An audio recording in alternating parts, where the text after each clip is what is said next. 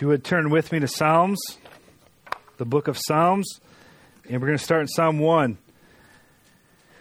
We're going to pass out to you a workbook. We are starting a series on the Psalms, and I am excited about this series. I am in faith that this series is going to serve you and your family. It is all comprehensive. It's got all kinds of stuff in here. This is so good. So here's the deal with the Psalm series, okay? The Psalm series is a 10-week series that we are doing in conjunction with Living Word Church and Crosspoint Church. And so you'll be getting workbooks, and in the workbooks it covers material that we weren't necessarily able to cover on a Sunday morning, but it's got more Psalms, it's got more reflection and more questions for application. And so this will serve you and your family in being able to better unpack the message that God is giving to us through the book of Psalms. So there's a few different components to this series. The first one is these workbooks. So there's 5 daily readings per week, and you have before you weeks 1 through 4. And so you need to get into these workbooks. These workbooks are here to serve you, like I said. So dig into the workbooks. This is gonna help you. We also have, in conjunction with these workbooks, our life share groups or small groups or care groups or however you want to call them. But there are life share groups. And so if you are not part of a life share group or you just attend periodically, I would encourage you to meet every other week, and you will be going over the messages and you're going to go over the stuff in the workbook. So that is a place where you are able then to bring questions. You can pray for one another. You can dialogue more about the things that God is saying to you, and just really do life together with other people. So I encourage you. The life share groups, if you don't know where do I go to find that, talk to Matt, talk to myself. It's on the website, but get plugged into a life share group for this series. Also, November 14, we are having a combined service at Villa Cesar. So November 14, we will not be meeting here. We will be meeting at Villa Cesar.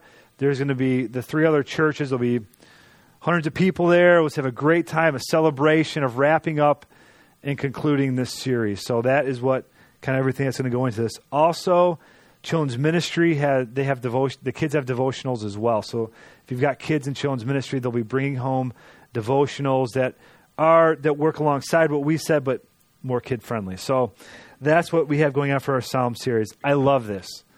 If I think about digging into God's Word and just really the reality of real life happening, we see it in the book of Psalms. And so dig into this. Meditate on this. Chew on this. Work this over in your own life. Allow all the things that we've provided for you to really be a catalyst for you to get a better glimpse of Jesus Christ and to grow closer to Him. So that is our plan for this series. Okay, so the first message I gave this morning, I went way over on the introduction, so I'm going to try to condense that introduction so you guys don't get the same very long introduction. But I do want to say a couple things about the Psalms that I believe are important for us to understand as we dig into them as a way in which we can better understand what God is saying to us through people's prayers they're praying to God. See, most of the scripture we feel like, oh, this is what God's saying to us. But in the Psalms, we see people speaking to God. And how do we make that our voice then speaking to God? And how is that God's voice speaking to us through people speaking to God?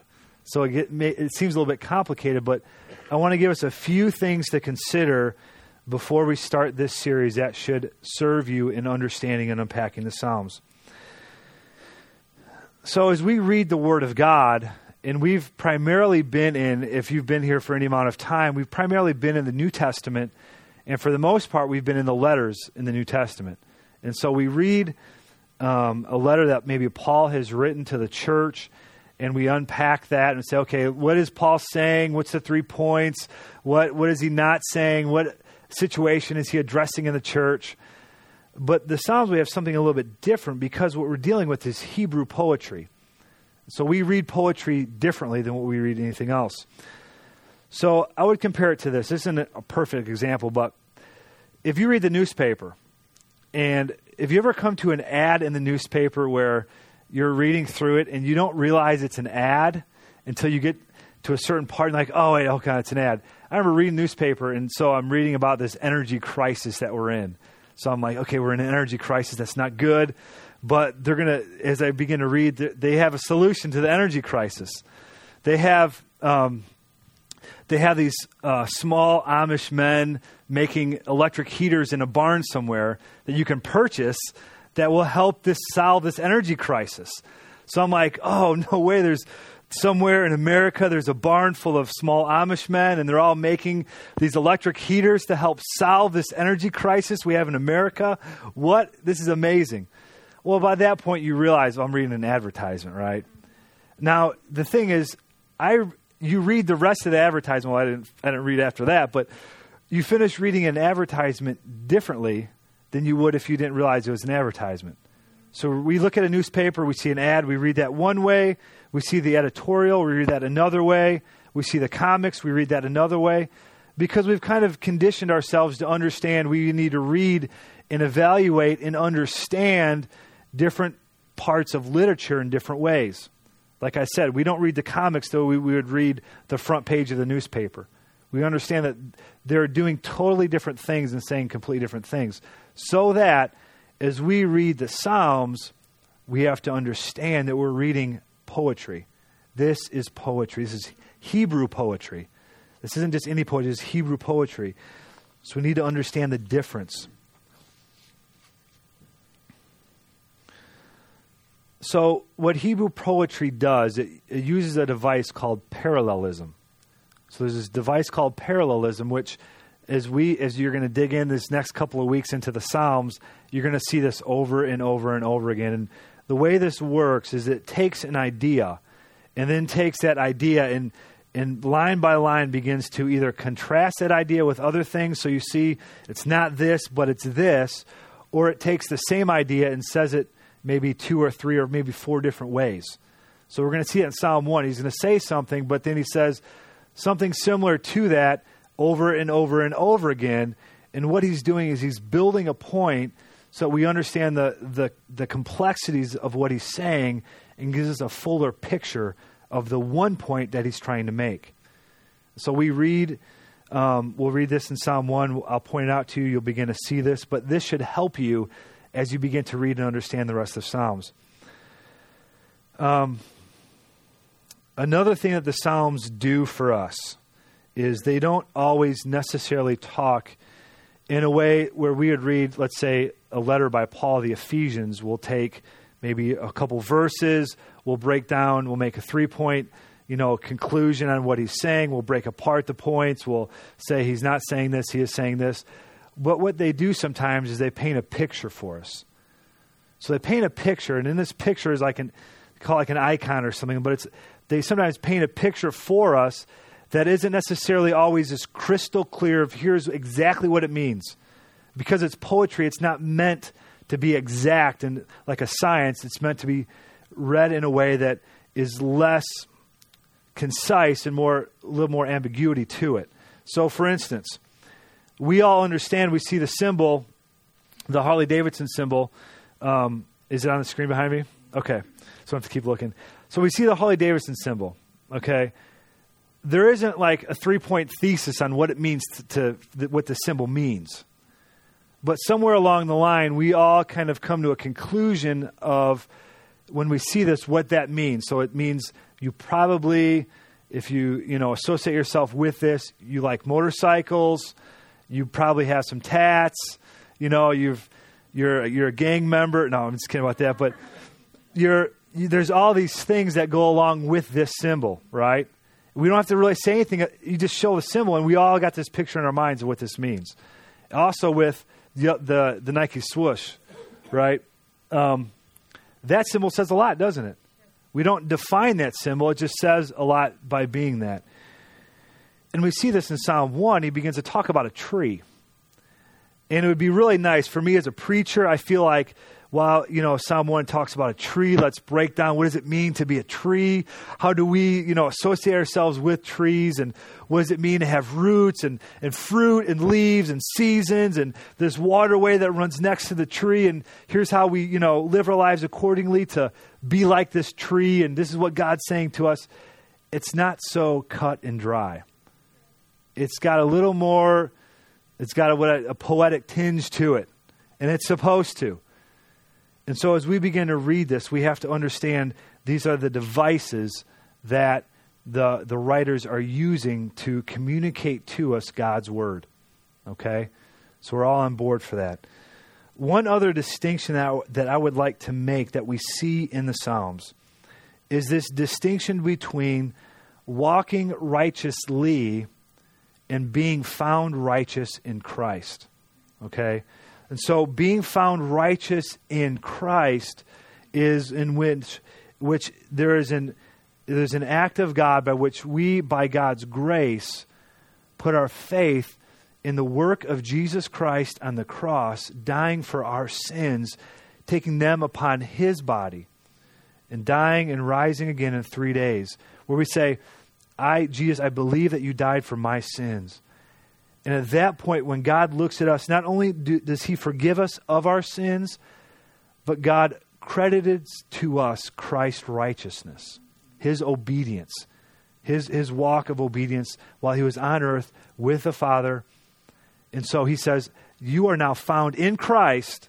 Therefore, when God looks at us, he says, you are righteous because you are found in my Son, Jesus Christ, who was righteous.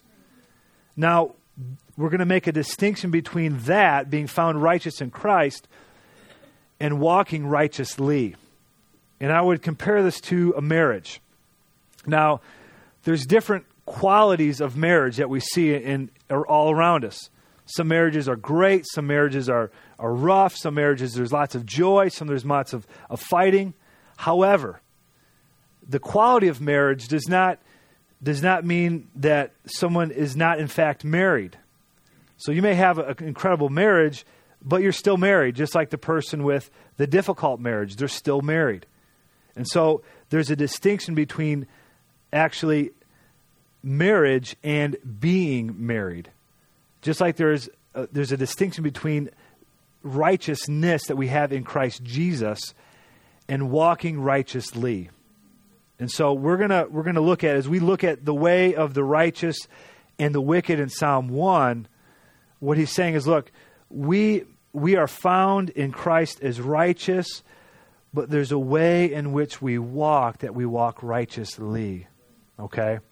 So I want to make that distinction. I will make that clear. Okay, turn to Psalm 1.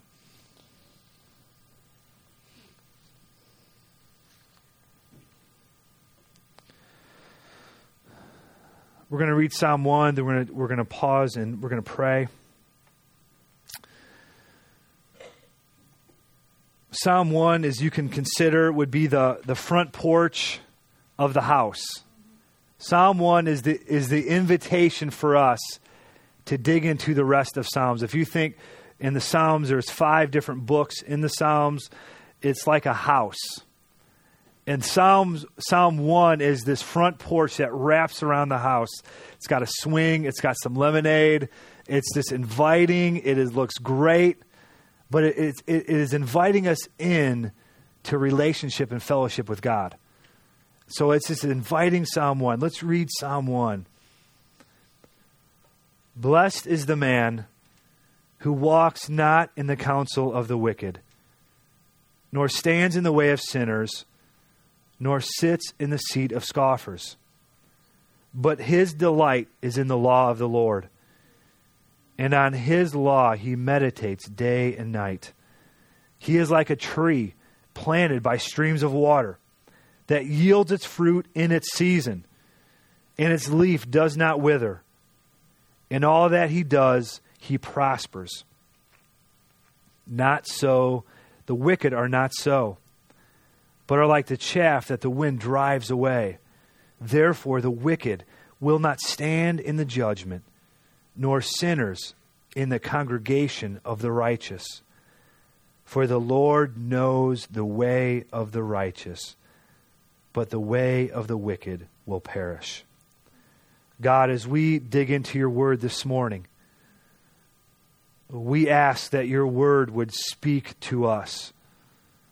God, we ask that you would help us to evaluate and discern our lives. God, are we the righteous? Are we walking righteously before you? And Lord, I ask for your grace to understand your word. Lord, we invite your Holy Spirit to help us to understand and apply and receive with faith. And God, I pray that you would help us to remove all distractions. In Jesus' name we pray. Amen. So in the Psalms, you're going to also see this. You're going to see two roads presented to you. There's two roads in the Psalms. There's two pathways that we live our lives. There's the way of wisdom and the way of folly. The way of righteousness and the way of wickedness. And from the very beginning, he's beginning to ask us questions. What path are you on? Are you the righteous? Are you walking righteously? Where are you found? Where is your life? Evaluate yourselves. Find out, God, where am I? Am I walking in wisdom or folly? In righteousness or in wickedness? So there's no third option. There's no neutrality here. There's no just, well, I'm just fine. I go about my way. I'm not either one. It says, no, there's always a distinction that is being made. So Psalm 1, we see from the very beginning, verse 1, blessed is the man. Blessed is the man. We don't necessarily see the blessing until later in this psalm. But he says, blessed is the man who walks not in the counsel of the wicked, nor stands in the way of sinners, nor sits in the seat of scoffers. This would be an example of parallelism. He's not saying, okay, there's three different things, there's three different ways in which we live that are wicked. There's this counsel that we walk with, or there's this standing in the way of sinners, or there's this sitting in the seat of scoffers. That three, and it would be, if it was that way, it'd be great, because we could just, here's a 3-point sermon here, we just break it down, piece of cake, we go on our way. But he's not. He's not talking about three different actions that displease God. He's using parallelism to give us one picture.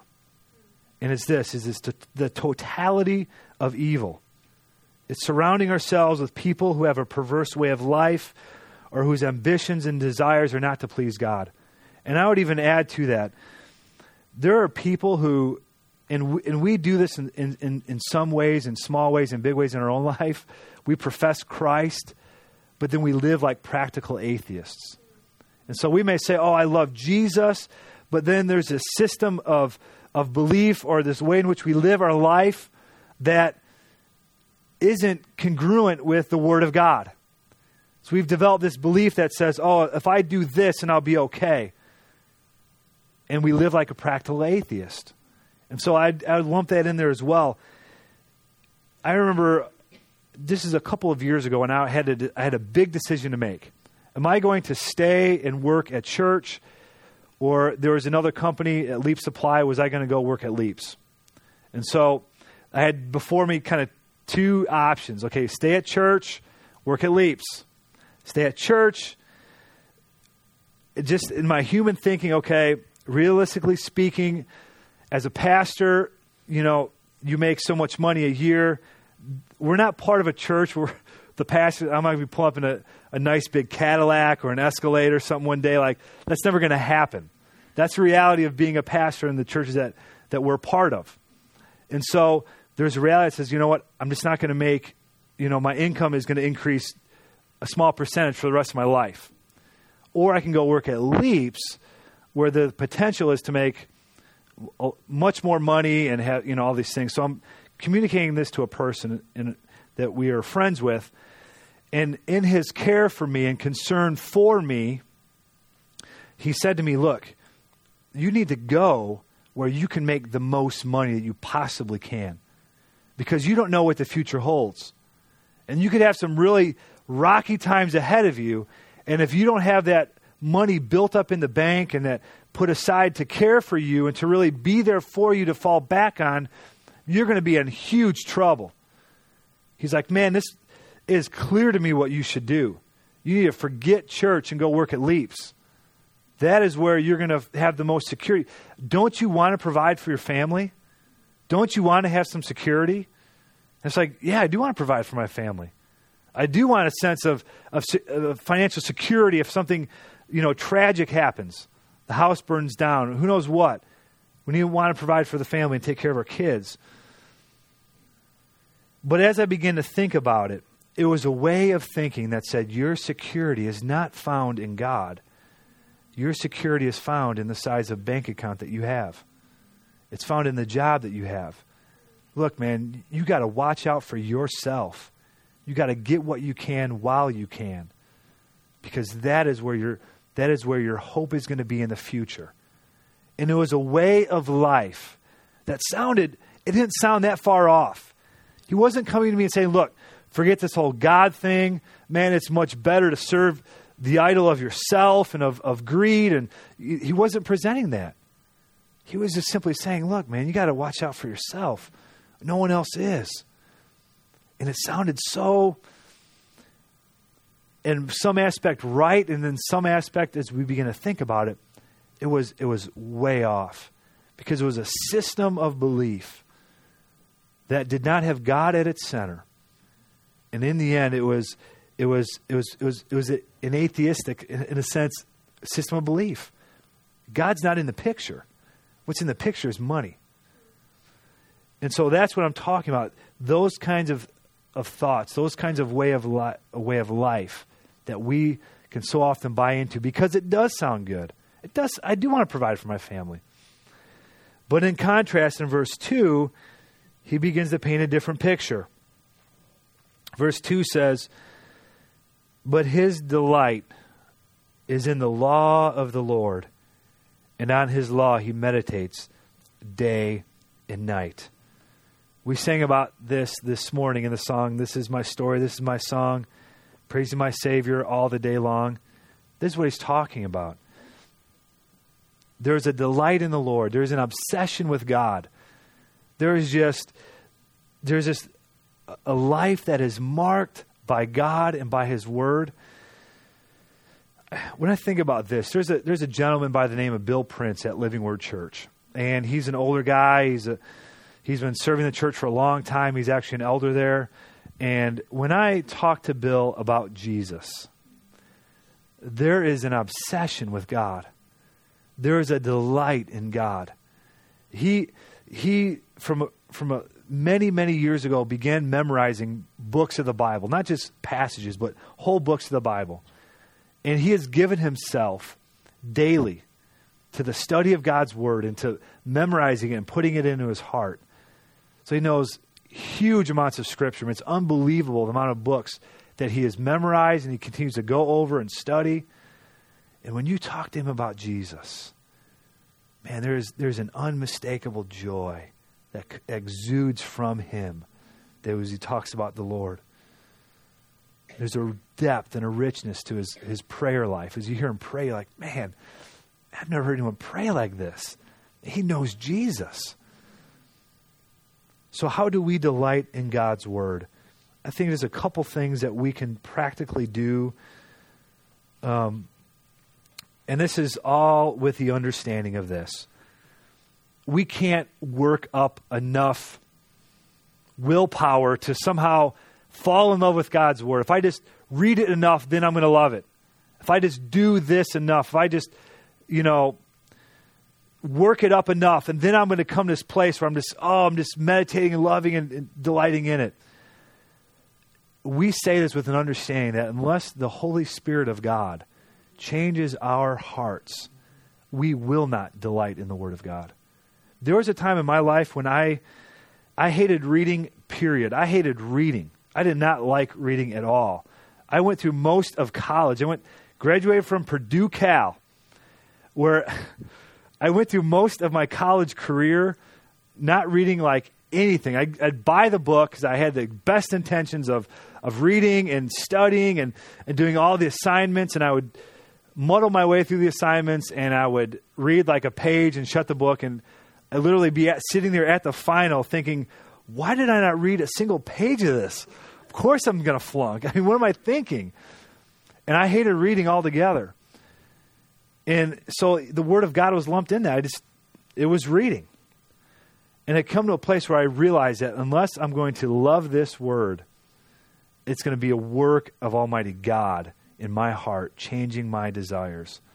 And so I came to a place, and I just got on my knees before God and said, God, I need you to change my heart. Give me a love for your Word. Give me a love to read. If I'm ever going to do any kind of leadership in the church or anywhere else, you have to read. You have to read, but specifically God's Word. And so I asked God for that. And over time, God has given me a love for His Word.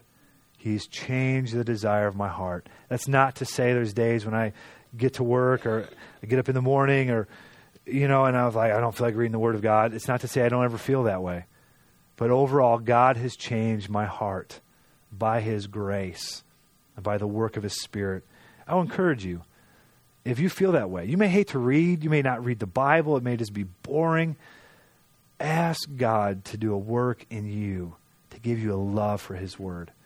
It is a good thing to ask the Father. And the Father loves to give good gifts to His kids. So ask the Lord for that.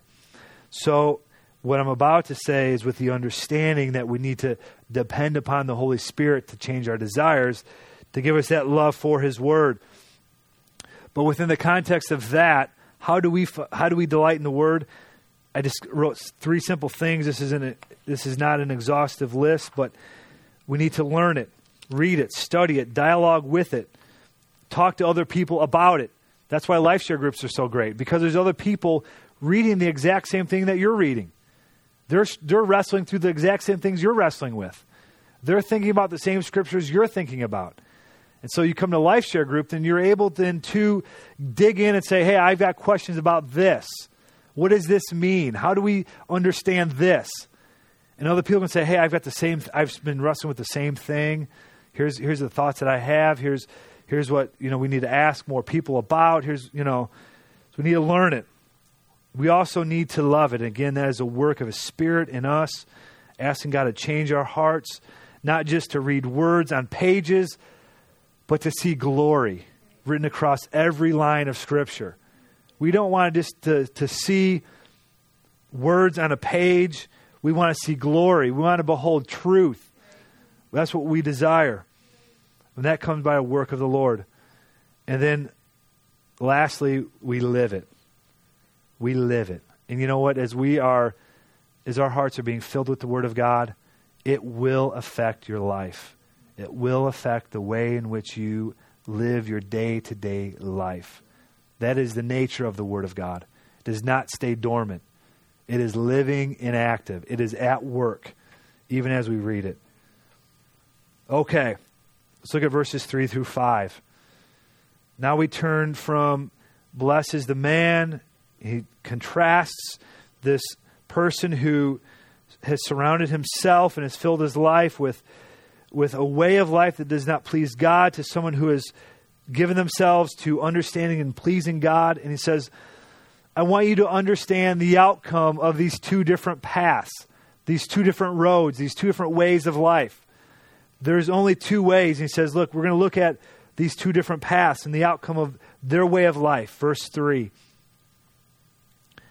He is like a tree planted by streams of water that yields its fruit in its season, and its leaf does not wither. In all that he does, he prospers. So here we are. We're given a picture. It's this tree. It's next to these streams, and it's bearing fruit. There's no seasons of deadness or dryness. There's continual life. This is what it means to be alive. This is really living. This is what it means to live life to the fullest. Is when we have given ourselves to delighting in God and His Word. That is when we truly live. That is when we truly find the life of God in us. That is real life. And guys, if you have ever pursued something that you thought was going to be life apart from God, it could be something as easy and simple as a new car, a new TV, a different relationship. It could be whatever it may be. And say, oh, this will bring joy. This will bring life. And we get that thing, we get that new car, we get that bigger TV.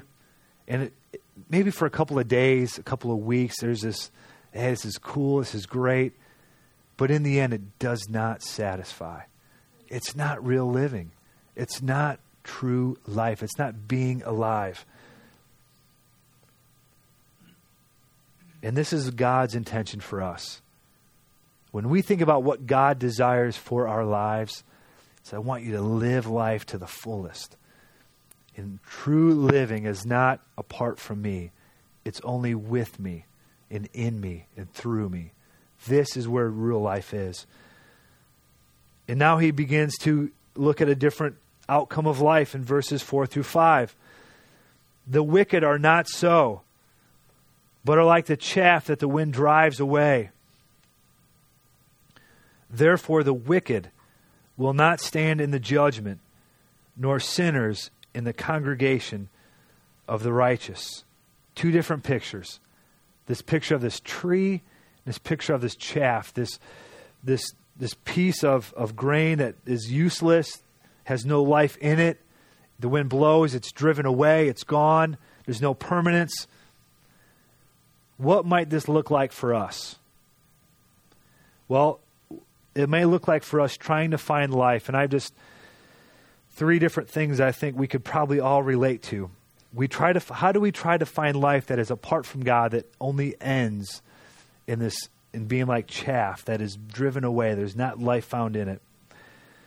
Three things I believe. Number one is religion. We try to find life in religion, and that is this: life is found in what I do for God. So as long as I do these things for God, God will then be happy with me and give me either the desires of my heart, whether it be a TV or who knows what, or God will bless me with stuff or his presence, but it's got to be because I'm doing what I'm doing. I'm reading enough. I go to church every week. I pray most days, and I've read through the whole book of Psalms, and therefore God will be pleased with me and really give me the things that I want. We try to find life in what we do, but we find that we never measure up because we're not supposed to. That is not given to us as a way of life that pleases God. That way of life actually displeases God. When we try to find our favor from God by what we do, we receive God's blessing and his life and his forgiveness because of Jesus Christ. And it's trust in his work on the cross for us. That is where life comes from. The next thing I wrote down is relationships. This is life is found in who I am with. Some of you are married. There's a temptation to find our fulfillment and our lasting happiness and joy in our spouse. But we find out there are seasons of great joy, but there's seasons sometimes of hardship, of frustration. And it doesn't bring ultimate life to us. These relationships are only to point to the ultimate relationship that we have. And that's with Jesus. That's not the end in and of itself. Even with marriage, I think there's a lot of single people here. You know, as in your singleness, there's this hope, well, if I can find a spouse, if I can find a husband or wife, or if I can find a boyfriend or girlfriend, that's going to bring me happiness. That will bring me joy. That's where I'm going to find life. And we find out that those relationships are not meant to bring us ultimate life. They're only to point us to the ultimate relationship in Jesus. Number 3 I wrote is materialism. Life is found in what I have. This is what I have. We give ourselves to desiring a car, bigger home, next vacation, new tools, new photography equipment for your wife's business, whatever that may be. There's a temptation for us to try to find our joy and hope and happiness in those things. The next thing. But we always want the next thing, right? We never get, you may buy a big TV, and then your cousin comes home a week later with one just a little bit bigger. And you're like, I'm totally unhappy with what I have. I don't want the 54-inch or whatever. I want the 60-inch. That's what's going to bring me happiness. This TV that I thought was so great a week ago is like puny, man. This is like, why even waste my time with this thing? I need the 60-inch TV. It happens all the time. We're never at a place where we're like, oh, I have enough. We talked about that, I believe, last week. And what God says is this way of life is futile. It's futile. It's futility. This is a life of futility. We try to find our life in those things because we're trying to find life apart from God. We're living like practical atheists, trying to find life apart from the Lord. So we're being presented with two different ways of life, two different outcomes of our life. And we're asked to discern, are we walking righteously? Because he says, I want you to understand the outcome of your life, and I want you to discern, are you walking righteously? Because, in verse 6, we're going to see this, because God discerns between the way of the righteous and the way of the wicked. God discerns. God makes a decision. God makes a judgment here. Verse 6 says this, for the Lord knows the way of the righteous, but the way of the wicked will perish. Verse 1, blessed is the man. How is the man blessed? Our understanding of blessing so many times, in being in North America, our understanding of blessing is either financial or it's relational in terms of good relationships around us, and that's our blessing we get. When the Bible talks about blessing, blessed is the man. He's not talking about more things, better relationships, health. What he's talking about is always in terms of God. He says the Lord knows him. That's the blessing. And it's not a knowing like tomorrow I know the weather is going to be 75 and sunny, and I know that the Bears are going to win today. The Lord willing, the Bears win. It's not like that I know. What he's talking about in this word of know in the Hebrew language is about relationship. It's about friendship. The way I know my wife, the way I know my kids. He says God knows the righteous. There is a relationship. There's a fellowship there that he says, I know you. I know you. That is the blessing, to be known by God, that we can know God and be known by him. The overarching theme of the whole book of Psalms is that God delights himself in his people, and his people delight themselves in their God. And here we have it. This is it. The Lord knows him. There's a delighting in God, and there's a God delighting in his people. That is the blessing. That is blessed is the man, is the Lord knows the way of the righteous. But he doesn't just know the way of the righteous, but there's a way in which the wicked person, their life ends in destruction. It ends in destruction. There's no life there. It is destructive. So the Lord asks us to discern our lives. Are we found as righteous? Are we found in Christ's righteousness? Are we walking righteously? Because the Lord makes a discernment and says, this is the outcome of this. I know the righteous. I know my people. And we cannot walk righteously unless we have been found righteous in Christ. That is our hope. Our hope is to walk righteously because we have been found righteous in Christ, and he gives us the strength and the desire and the power to walk in obedience to him. That is our hope. Let me ask you this. What path do you spend most of your time on? When you evaluate your life, people you're with, the counsel you take, the kind of systems of your life that you've built around yourself, the way in which you understand truth and reality around you, is it built upon God and his word? or is it upon something else? What path are you on? Are you on the path of wisdom or the path of folly? How would you assess your life and the outcome of it so far? Do you find your life as one of futility, trying to chase every new thing? If I just get this, I'll be happy. If I get this, if I go here, take this vacation. It's always this one other thing that we need for our happiness. Do you find that being your life?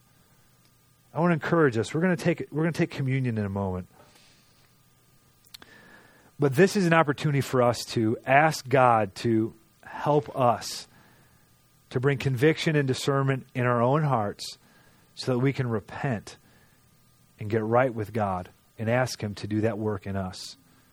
And so we're going to do this, and I'm going to pray. And I would ask you just to take a moment and ask God to search your heart and appropriately bring conviction where we need to get right with God and repent and receive His grace so that we can walk in obedience and be not only found in Christ as righteous, but walk righteously before God. So Lord, this morning we just take a moment and we would ask that you would bring your Spirit to pinpoint areas in our life where we have walked in folly. Lord, where we have walked in a way that does not honor you and ultimately does not lead to the life that you give us, desire for your people.